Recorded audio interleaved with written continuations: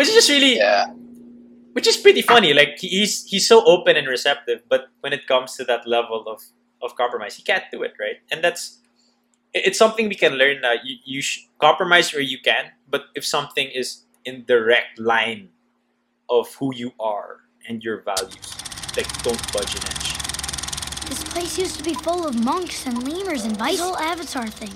Maybe the monks made a mistake. I can't just go around wiping out people I don't like. Sometimes the shadows of the past can be felt by the present. Hello, you beautiful people, and welcome to the Popcast Theory Podcast. This year has allowed us to consume even more pop culture from the comfort of our own homes. But sometimes we have to ask, what is it really all about?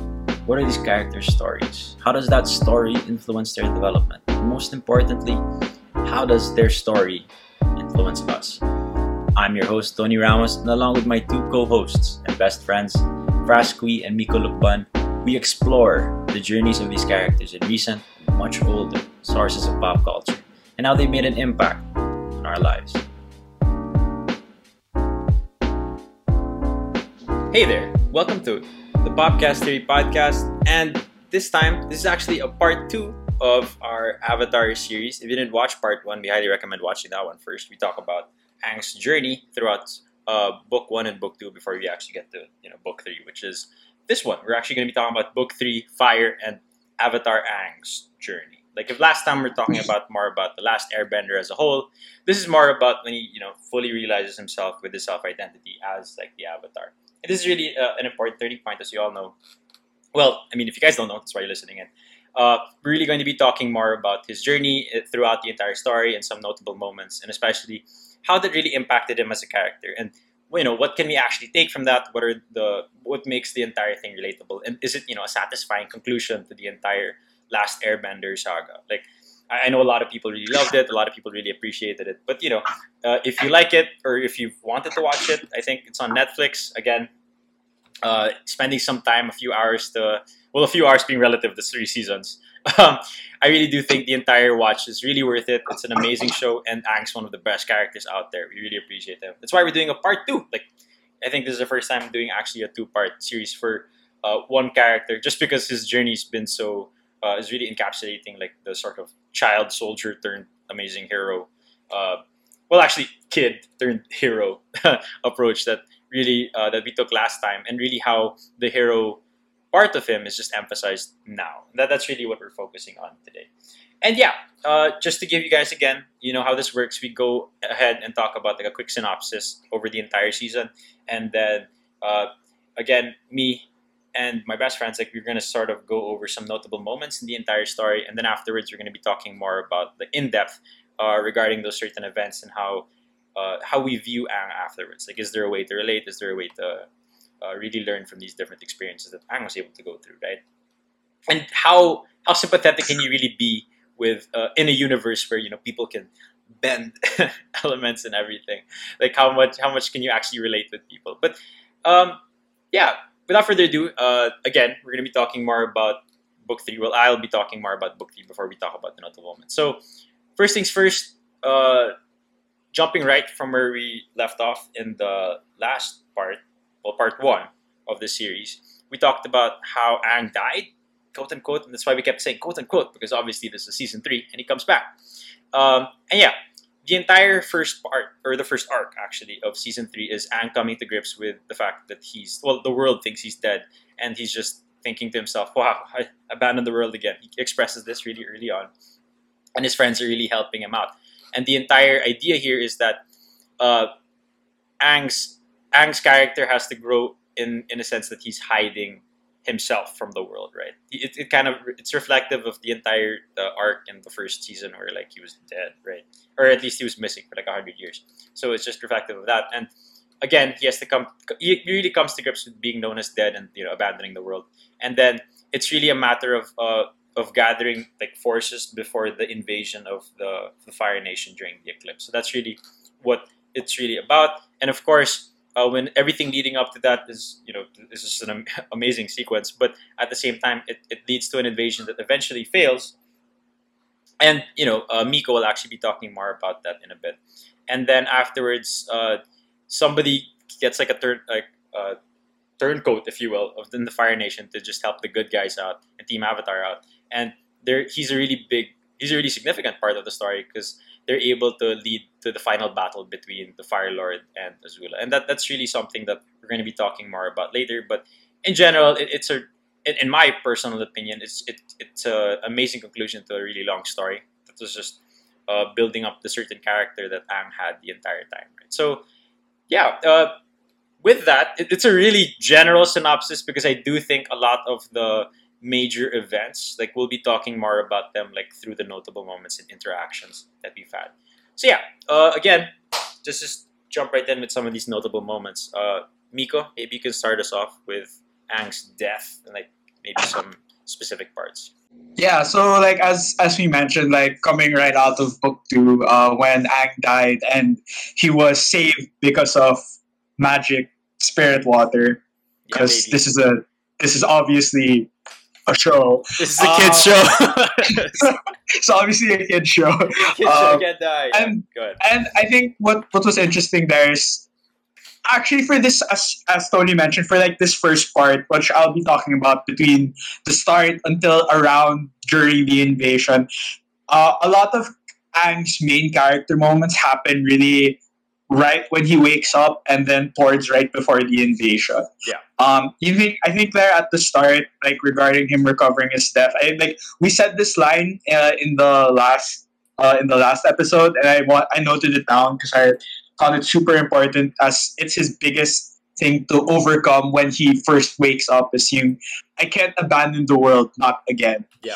As Tony mentioned, this is actually quite similar to the start of the show where he was actually gone for 100 years, and this part of the story when he's considered dead by the wider world in the show.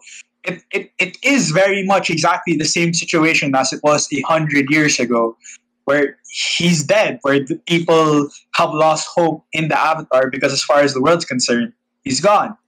And we really see him struggle with that in the first episode. He feels so powerless. All of his friends are just telling him to hide, they're telling him to recover. And he goes on this whole journey where he talks to Avatar Roku and learns about Avatar Roku's history, which could be a whole thing on its own. So I'm not going to get super into that.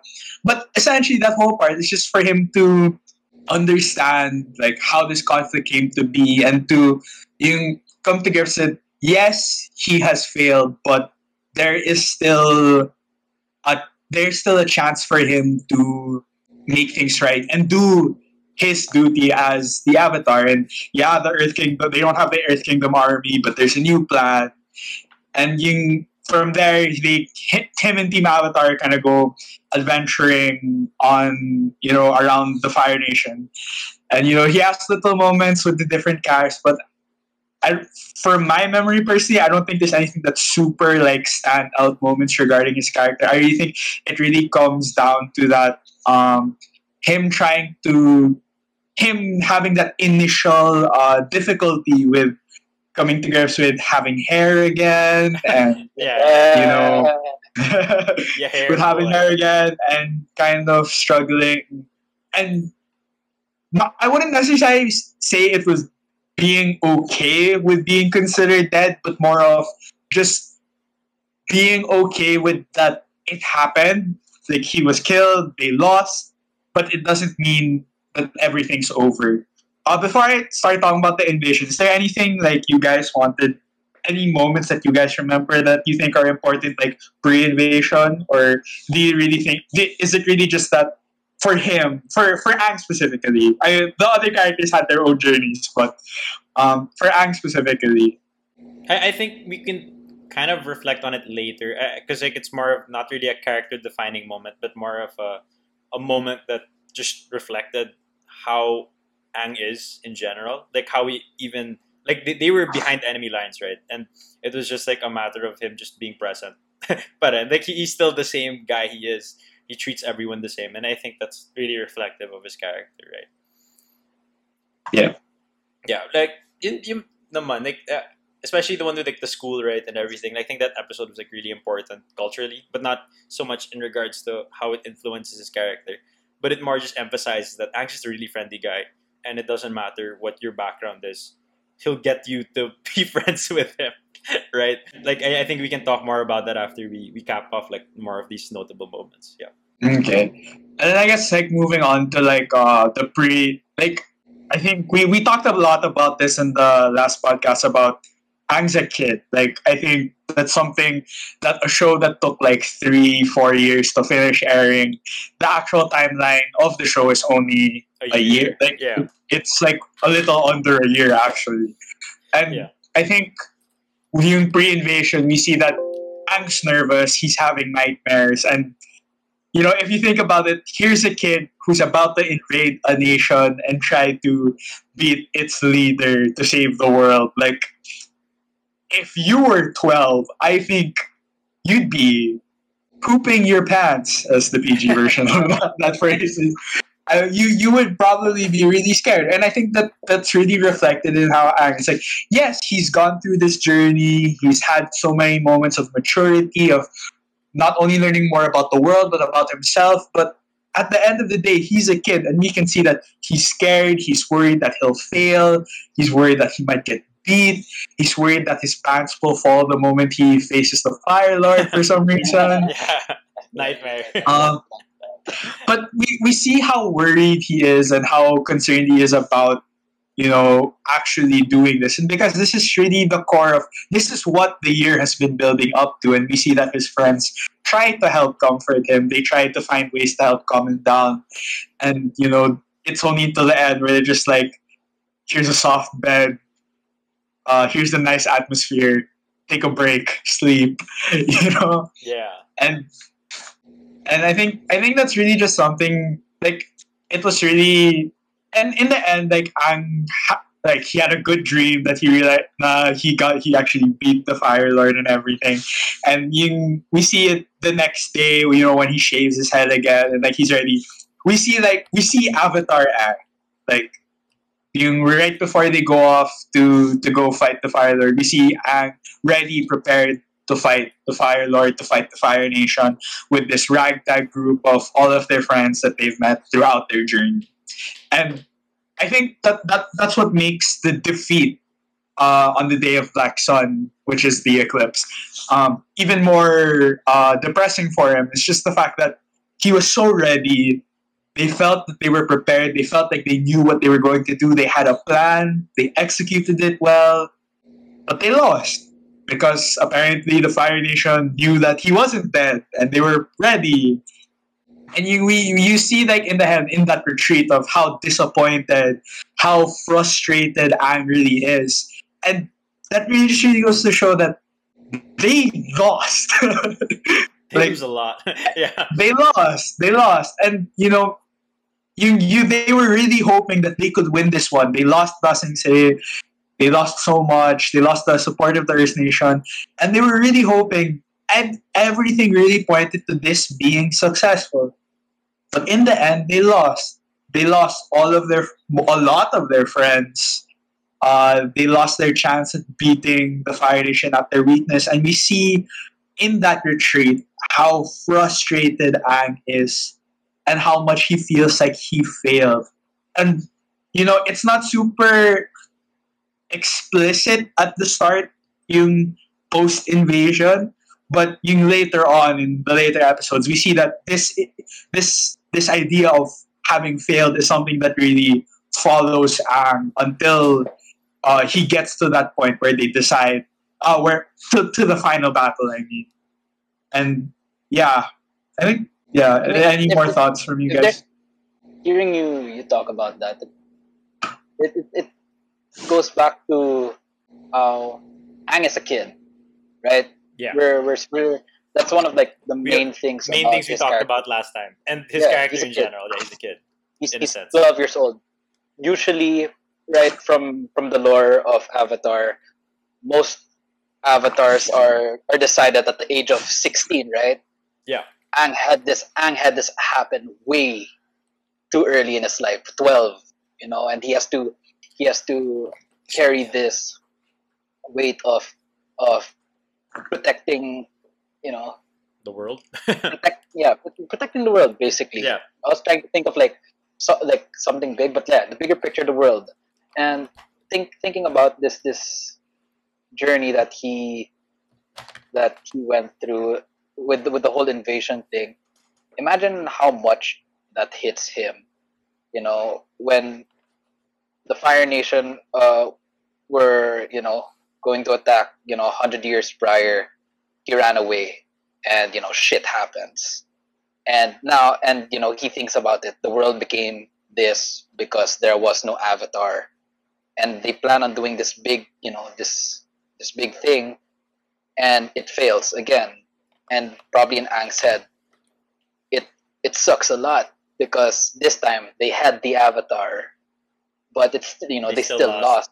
Yeah. So imagine how much weight like Aang carries that, like without him or with him. Are they really just like, is that supposed to be his legacy, that him as the Avatar they were really just meant to lose? Like imagine how much that really like kills him inside, that it's not going their way, like how much like hopelessness Aang could probably be feeling, and how desperate he could be in trying to find ways to defeat the Fire Nation.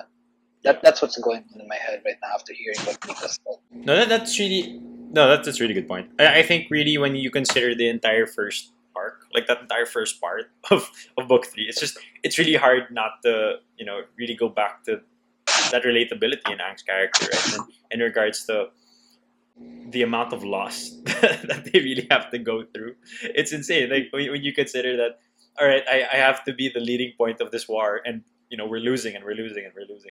But yeah, I guess before we get more into like how that develops his character, let's go deeper first into like a few notable moments. I think next up, right after the invasion, somebody's able to jump into the group, right? Fras, maybe you wanna let us know more about Zuko and his relationship with Aang. Well, I wouldn't go and say jump in, but like if I were to just like make a point here, he burned his way through. Let's go. He lit his own path. He lit his own path. Just stop. Let's go. Stop. The fire Please. starts to burn. The fire. Please. Fire Just started. talk about the moment, bro. He ignited a flaming friendship between him. Oh god. Right? Ignited a spark. Ignited a spark. Dude, come on. All right. Anyway, now seriousness. Let's tone this down. Let's get to reality. Zuko finally makes it to Team Avatar. What the fuck? Zuko, the dude with the scar who's been trying to hunt the Avatar for that for the last 2 books already. He's gonna join Team Avatar. When did that happen? Well, he also went through some character development, but we're not gonna get into that because we are here to talk about Aang. So yeah. He has his own episode. He can fill his own episode. But go for it. He can fill his own episode, or there's already a bunch of YouTube essays that talk about Zuko. Yeah. But yeah, Zuko joining Aang is really such a interesting thing, and I always find it so fascinating every time I think about it, because in book 3, that's where Aang really matures even more than he did in the last 2 books. That's where he really took the weight of being Avatar, really took the weight of the responsibility, and trying to understand if he can commit to doing this final act, right? Yeah. Of defeating the Fire Nation. And it's always fascinating to me how, for him, the teacher that would help him learn how to firebend would be Zuko. Because as Aang is going through this journey of maturing, the one to teach him is probably the one who matured the most in the story of Avatar. We started Zuko seeing him as a villain. He wanted to make his father capture proud. The Avatar. To capture the Avatar to gain restore my honor. He wanted that. Yeah. Right? As he went through his story, he realized that there's really a bigger picture. He finally realized my dad's an ass. I don't wanna really do this shit anymore. So he decides to go to Team Avatar, and just for him to to really show Aang what it means to commit. In a way, if you think about it, he's also teaching Aang how to bring honor. For 100 years already, like Aang has also had his share of disappointing, and Zuko has that feeling of disappointing, and they both wanna bring honor to themselves and their name or whatever, like they're really fighting for personally.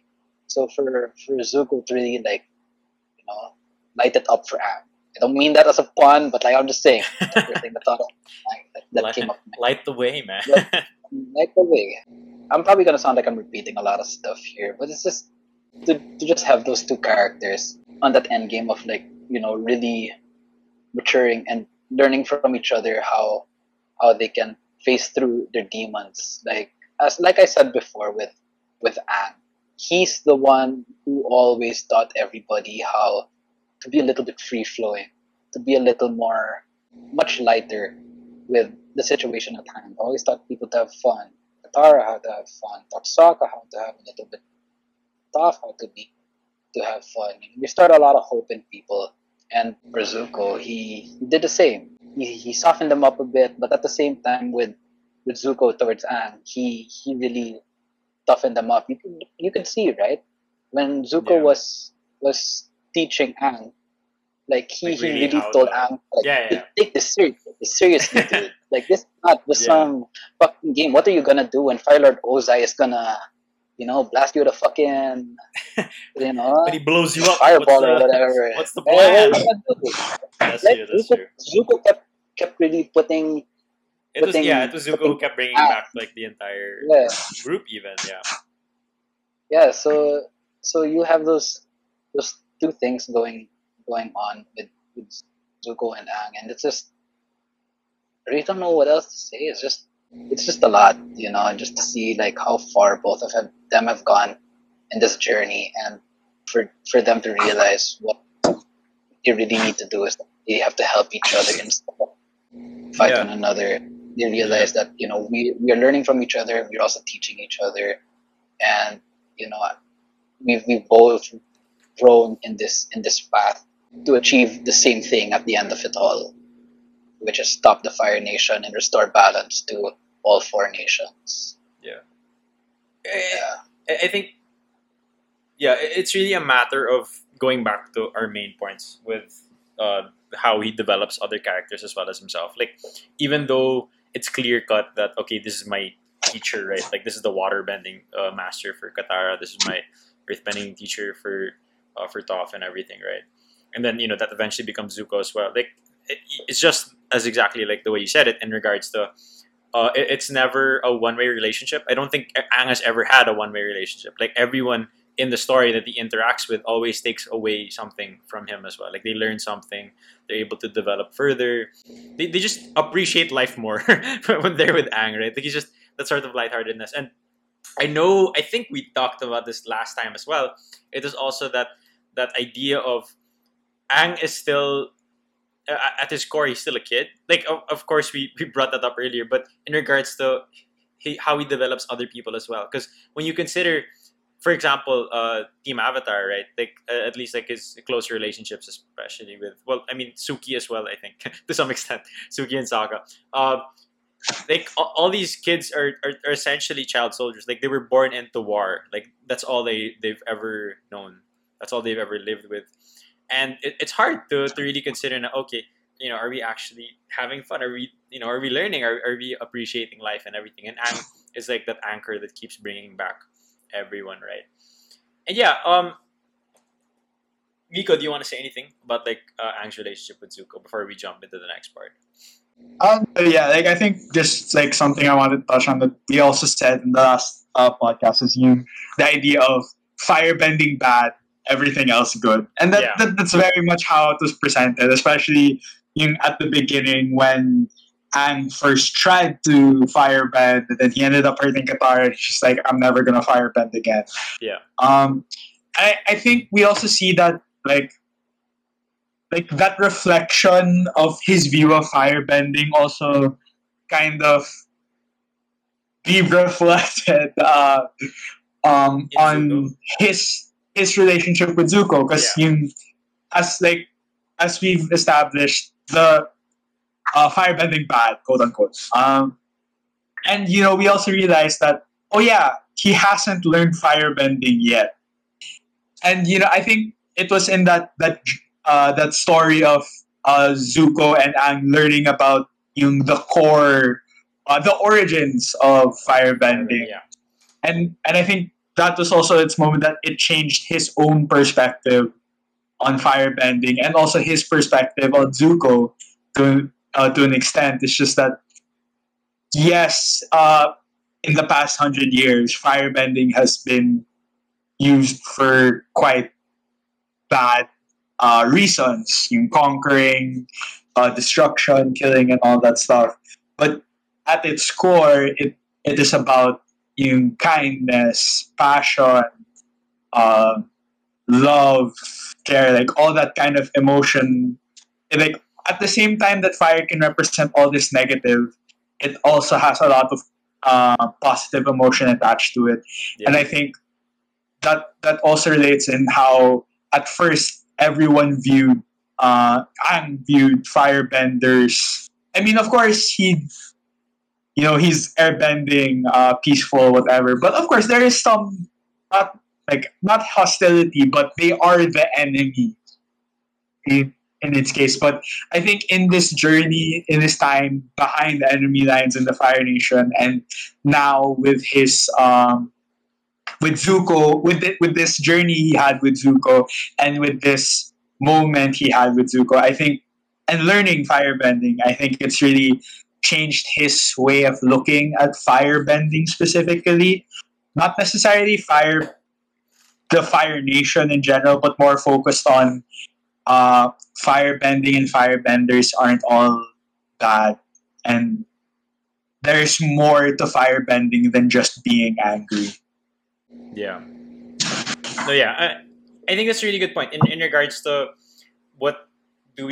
how do we view as well, like in regards to the elements, right? I think the entire series is just our perspective is influenced by the main characters, like what we see and everything. So even for the audience, it's just like, all right, this is negative, this is negative, this is negative. But what the beauty of the show, and this is like emphasized over and over again, is balance in all things. Like there is no such thing as a bad or like an overtly good thing. It is just the balance of things, the relationship between things that introduces this balance and this energy.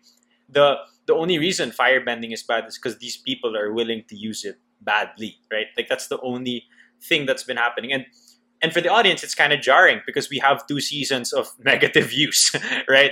Like even though like we see Zuko like kind of like easing up with his character development in the second book, it's still like 2 books worth of atrocities and 100 years more worth of atrocities, right? That you have to come in contact with. And I think that entire relationship with, as Miko mentioned, with Aang and Zuko, is just, it brings back emphasis in regards to how Aang views it and how we view it, that this isn't something to shy away from. And especially when you take note of why Zuko, like his firebending wasn't working, right? It was because like he changed alignments as a whole, and that's why he couldn't do it anymore. Like his inner fire was somewhere else, like his passion was elsewhere, right?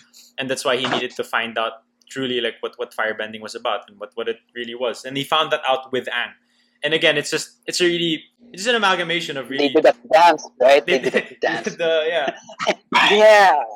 Dancing. Oh my god, the dragon dance. Dragon dance. What's your little dance called? It's not a When dance. you don't use when you just fire bending with fury and using it with rage, you find the ballet in it, and just dance, and you realize, oh my gosh, fire can be beautiful.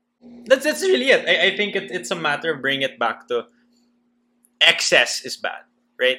Like that's really it. Like the show emphasizes the ability of balance and the beauty of balance, and using like with intentionality, right? Like actively being present with what your element literally in the show is present for. And it's like there can be good firebenders. I think that was a really good point. That entire arc though, I think, just to sort of cap off notable moments, right before the final battle, if you will, there were a lot of moments that I would argue were more about Zuko's character development. But one should take note that every time Zuko went on like a life-changing journey with somebody from the Avatar, from Team Avatar, um, Aang was always there. Like even though Aang was the first one, obviously, because they had to establish that, all right, he's good. You have to remember that Aang was the sort of catalyst into the group. Like it was Aang who was like, alright, like that makes sense. You should be my teacher, like destiny and all things and everything. And everyone's like, what the hell? He's been hunting us for like how long? Then Aang was like, we gotta start somewhere. And then they become, they eventually get closer, like through the, as we mentioned, the dragon dance and everything. And then that's where Zuko kind of jumps in. He's like, all right, let me help everyone. Like he's like, let's help everyone get, Except for Toph. except for Top. Let's help everyone get closer except for Top. But yeah, like it just really emphasized that like Aang was, and I guess this is more about Zuko's character development, but Aang was was Zuko's opportunity for change, right? Like it's really like there are no bad people. I think they're just like bad decisions and bad environments that people live in, and that reflects it. But as soon as you give somebody a chance and the opportunity to change, and if they're willing to change, you can get so much from them. And it was just an amazing thing that because the entirety of book 2, like you really do see Zuko, like he's so far gone, he's so lost, like Uncle Iroh's like like really worried about him and everything. And and book 3 rolls up, and now you're really worried about like his direction and everything, and the guy's losing sleep. And then you reach that point in which he's so comfortable with where he's at. It's amazing because you've seen him struggle the entire time, and Aang is like that person who actually gave him a chance. Well, obviously Uncle Iroh as well, but Uncle Iroh's not there.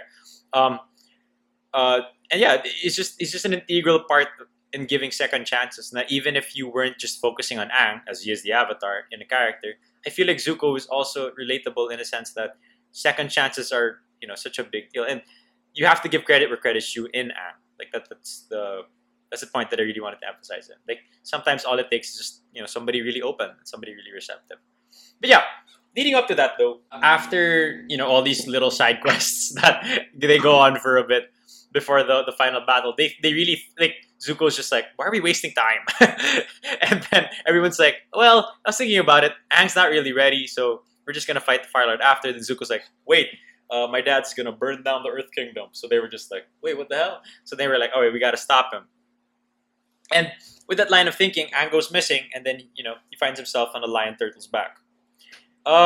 This is where it gets kind of tricky. I think the entirety of the story in regards to Aang's character development, it leads up to that moment, right? Like, there's this really special moment where he's communing with literally his past selves in what he should do. And everyone tells him that, bruh, you gotta move above your spiritual needs and, personal values for the greater good, right? And then Aang's like, wait a second, like, don't give me that. And especially, I love the one where he talks to Kyoshi, and Kyoshi was like, just do it. And then he's like, and then he's just like, I knew. And then he looks at Momo, he's like, I knew I shouldn't have talked to Kyoshi. Yeah. But the one that got me was Yang Chen, a fellow airbender, right? Like, full arc behind, in regards to the Avatar cycle. And she's, a fellow airbender, and she tells him that, wait, your spirit, like literally what I said a while ago, that the fate of the world is more important than your spiritual needs or desires. And then Aang's just like, whoa. And then I think that's really the moment where Aang, it just kind of disturbs Aang, and he's just like, he really thought Yang Chen would like be the voice of reason or give him like some solution, right? And again, he sort of finds that solution like later on as we see. Like, of course, there's the whole entire final battle that we can't really talk about. It's really a visual experience. I think I don't think you can describe like you cannot describe Aang going nuts and everything. There's a lot. There's a lot of whoosh, wind, water, or like boulders being moved. But eventually, like you reach that point, right, where Aang gets his wound hit in the back, which I honestly try to tell all the people who massage me to hit, but I don't think anyone's ever hit it. And then he just gets his avatar state back. And then in that moment, he's able to take the fight to Ozai and really beat him. And then he follows energy bending, right? And this is the moment where it's shown to us what energy bending is truly about. And then he's able to, you have to have, I remember the Lion Turtles quote was, you have to have balance. Only a person balanced within themselves can actually use energy bending, which makes sense that the Avatar can use it, right? And of course, like it's shown in Korra later on that anyone can actually do it as long as they're balanced in that sense. But at the time, what we're exposed to is the reflection of with balance comes power and authority to transcend sort of like the limitations that are presented at the time, right? And this is sort of the moment that we can sort of jump into relating to Aang more as a whole because while this is still related to the story, or at least the major story in which I'm talking about right now, especially the final part, I just wanted to emphasize this part and this point because Aang, like when you think about it, it's kind of frustrating on some level, right? Like when you think about it, Aang's a kid, right? And he's been losing for a while, as we mentioned earlier. And then his past lives literally tell him, bro, like there's no other option. You got to kill the boy. And then the lion turtle is just like, hey, I was listening in on the convo and I might have a solution. And it's just like, that's like saying I didn't get an A on my test and then I found the principal outside and then he said, he gave me like a high grade for some reason. Like it's along that line of thinking. It's like a Deus Ex lion turtle, and Yeah, it's like it's Deus Ex lion turtle. You look like a good student. Yeah, I see you trying your best. and I see you trying your best. I'm gonna give you the extra credit. High grade. You know what? I'll just say maybe the other avatars did not have the benefit of meeting the lion turtle. Yeah, which is why none of them learned it. Exactly. Maybe. But I think the funny part is like when I think about it more though, like that's my initial. Actually, no, my initial one was okay. This is epic. Then my secondary viewing is that perspective. Now, all right, this is a little unfair because when you consider it, especially for kids who are watching and trying to learn, right, that it doesn't really show us the method of consequence that the show has been known for. Like it's not afraid to it doesn't shy away actually from realism because it represents that okay, this is how real life is. This is hard. You have to make the hard decisions, and yet there's some compromise that can be had. Whereas like my tertiary onwards viewing have kind of shown that the beauty I think of it is that the past avatars especially, and what you mentioned for us is really important earlier, is that these guys were teenagers already. And they were like fully realized avatars, and then that's when they had to make the big decisions and everything. So they were limited in their adult ways. And there's a lot of ways to go about it, but generally you stick with what you know. And that's not problematic, but there are strengths to being really receptive and open, which is what Aang was doing the entire like last arc, right? And so since Comet. And that's what we see. We see the fruit of looking for more solutions, of not compromising your values for a thing that everyone else is telling you is the only way, right? And that's really reflective of today. I think we can all relate that, some people are just telling you that, oh, dude, that's impossible. It's not going to happen. Like the naysayers, right? The people who tell you it's impossible. Like it's too much work. You're not going to find a solution. You're just going to give up, stuff like that. And then Aang was just that, with the childlike perspective and naivete, but at the same time, receptiveness and openness to any solution. And he was just like, I'm willing to look because no one else is, willing to help. Like he refused to compromise on his values. And my big argument as well, like in a supporting argument to what I'm saying right now, is that Aang's had to compromise the entire series, and this is the fruit of his compromise, right? Like this is the point where does it come out? Like this is the entire like all the battles and everything. He's just been listening to people and everything. Like when you really consider it, he's been having like to make hard decisions the entire time. And at this point, at the finale, like shouldn't he be given like this carrot? Like that's really it. That dude, I was able to finally get the fruits of my labors. And it's just representative of him finding balance in himself, like being, Avatar Aang level. I'm no longer just the last airbender, or I am now like the Avatar. And it's just really amazing to consider his entire journey, right? Because it really leads up to that point, and he's able to, not compromise his values of killing. Of course, there's like that whole level of maybe he's killed other people in collateral damage and everything. But I think the point that we have to bring up is that he's not an executioner. Like that was the thing that they were really saying. Like, am I gonna directly kill him and everything, and he refused to compromise himself and his character, which is just really, which is pretty funny. Like he's so open and receptive, but when it comes to that level of compromise, he can't do it, right? And it's something we can learn. That you compromise where you can, but if something is in direct line of who you are and your values, like don't budge an inch. Look for a solution, and that's really something I really liked about it. Yeah, go ahead, man. No, like going off from what you're talking about, because like it's opening a lot of thoughts about Aang's character. Yeah, you think about the story of him as an avatar. If it did end with him killing Fire Lord Ozai, you'd look back at this whole story and you're gonna think, what makes Aang so different then? Okay, he was 12 when it happened. He met people, and then he kills Fire Lord Ozai. If that was the story, you'd be wondering, what makes Aang so different? Why did we have to see this story? Because the other avatars probably did the same. There have been like many avatars before Aang.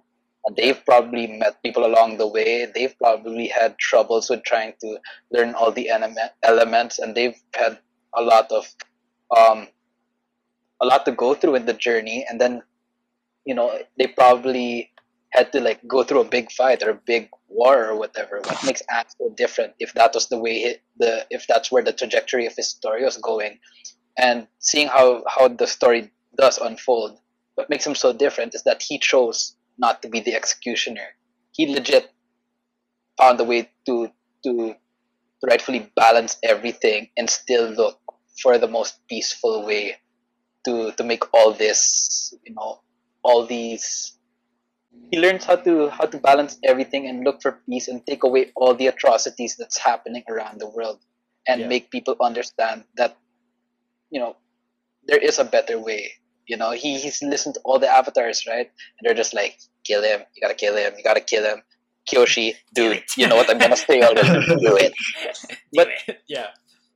And you think because like Aang has gone through this journey and he's understood the responsibilities of being an avatar, maybe he'd have to do it, because if I can't stop it, you're gonna really have to look for the hard way of doing it. But no, like you said, like he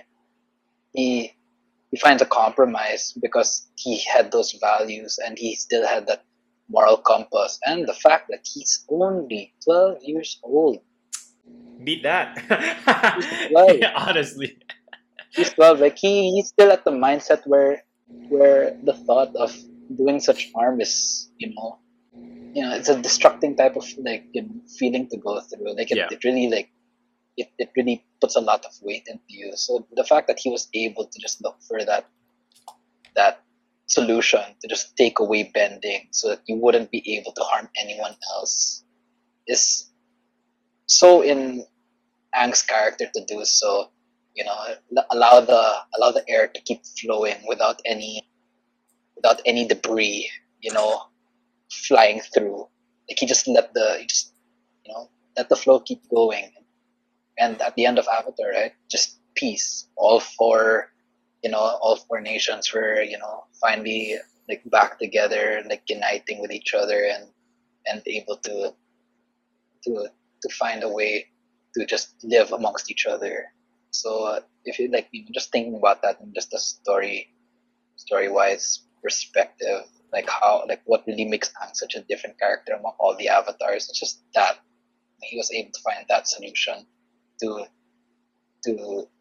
bring all four nations together. Yeah. And just to add, I wish I could come up with this point myself, but I got this from a video essay by Sage's Reign on YouTube. I really watched right before we did this, and if you look at Aang, I'll specifically talk about Aang and Avatar Yangcheng, the past airbending avatar, and even she came to the conclusion that killing Ozai would be the best way. Yeah. The best way. And I mean, in Roku's defense, the reason why he said to kill was because it was out of regret. He should have done it, but he didn't want to, because it was his friend. And he had that whole conflict and whatever. And then the past avatars, they all had their reasons. But the thing that in our this whole thing about what makes Aang different, and like looking at Yang Chen could be the avatar because there would still be air nomads no matter what. Yeah. Aang is the last airbender, going back to this whole title.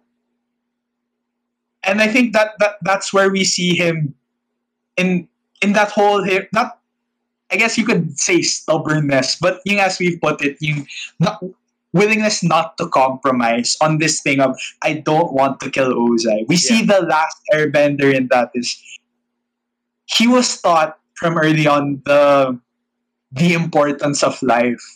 And he's learned through this out his journey that even in the worst of people, there is still some good. Though if we're truly honest, there's no way Ozai is a good person.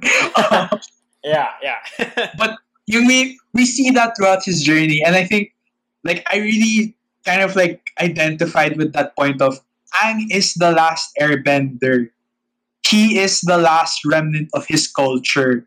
So if he were to, bend his beliefs because I'm the avatar, I need to do what's best, then he stops being the last airbender in that moment and chooses being the avatar over being the last airbender. And I think that for me, like in that whole compromising, I think that was really something that really showed his character. And going back to your point about how Ang always gave people the opportunity, I mean, the question of whether or not Ozai deserves that opportunity is something else entirely.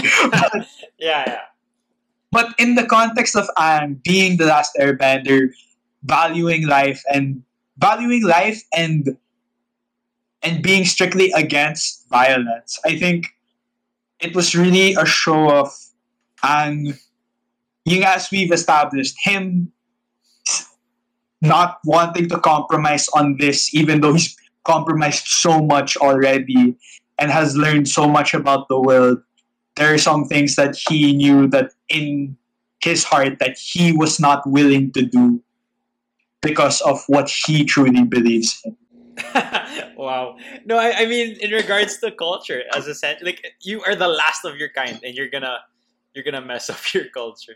I think if I had to add something, I think it's not like maybe just on my end. I don't think it's necessarily the disconnect in which he picks being the avatar over being the last airbender, but it's more about, well, just for me, it's just is he willing to compromise his culture as a whole? Like he is the representative of his entire culture, right? So is he gonna muck it up just for that, right?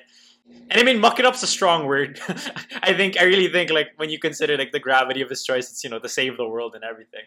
But it just really goes back to balance and everything. And it's just really amazing when you consider what Aang is about and what he's really brought to the table. And the capability, I think, of making choices and really considering all your options. Like, even if it's a kid's show, no matter what anyone tells me, there's so much to learn from it. The older you get, I think the more you rewatch it, the more you consider, hey, these kids are making better life decisions than like more world leaders. Like day and day again. Like it's just really reflective of, hey, the younger people are, the more in touch they are with the reality actually. And it's just, and the practicality and the humanity of these world building and world changing decisions.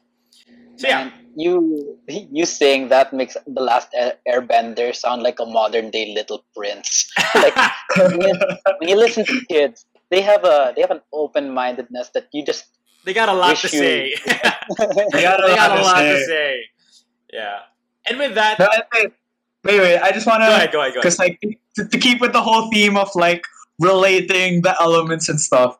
Like in book 1 with Water, we really talked about we focused on Aang learning to go with the flow. Like yeah. I mean, he was really about that with Air, but with Water we see him learning how.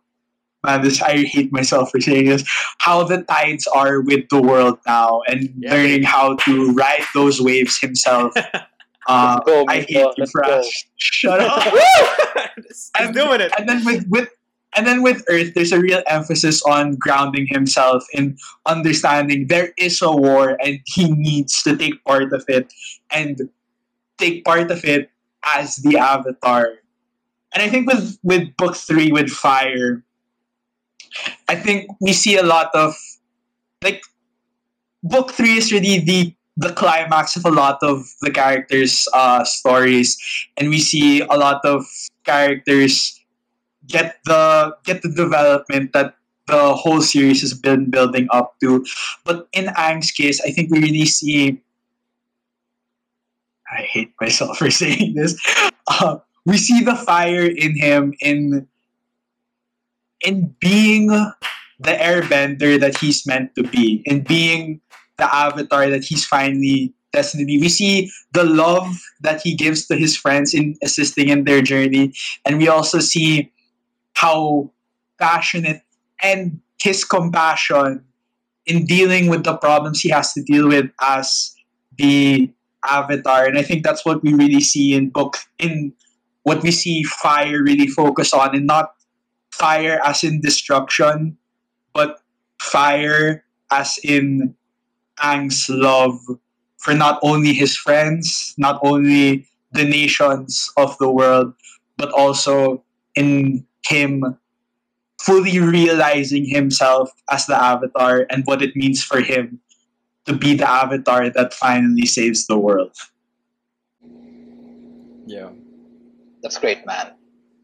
No, I think that I was love like hearing that. I think that was the best way to sort of end this episode. Thank you so much for listening in. A beautiful summary by Miko in regards to how the elements really influence the story. And again, thank you so much for listening in. This is the Podcast Theory Podcast. I'm your host, Tony, joined with Fraskui and Miko Lukban. Thank you so much. See you in the next one.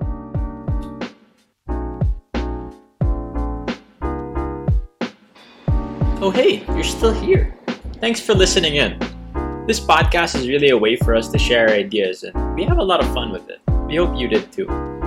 Feel free to comment your favorite part, any insights you've had while listening in, or maybe even a character for us to review. You never know, your suggestion might be the next one.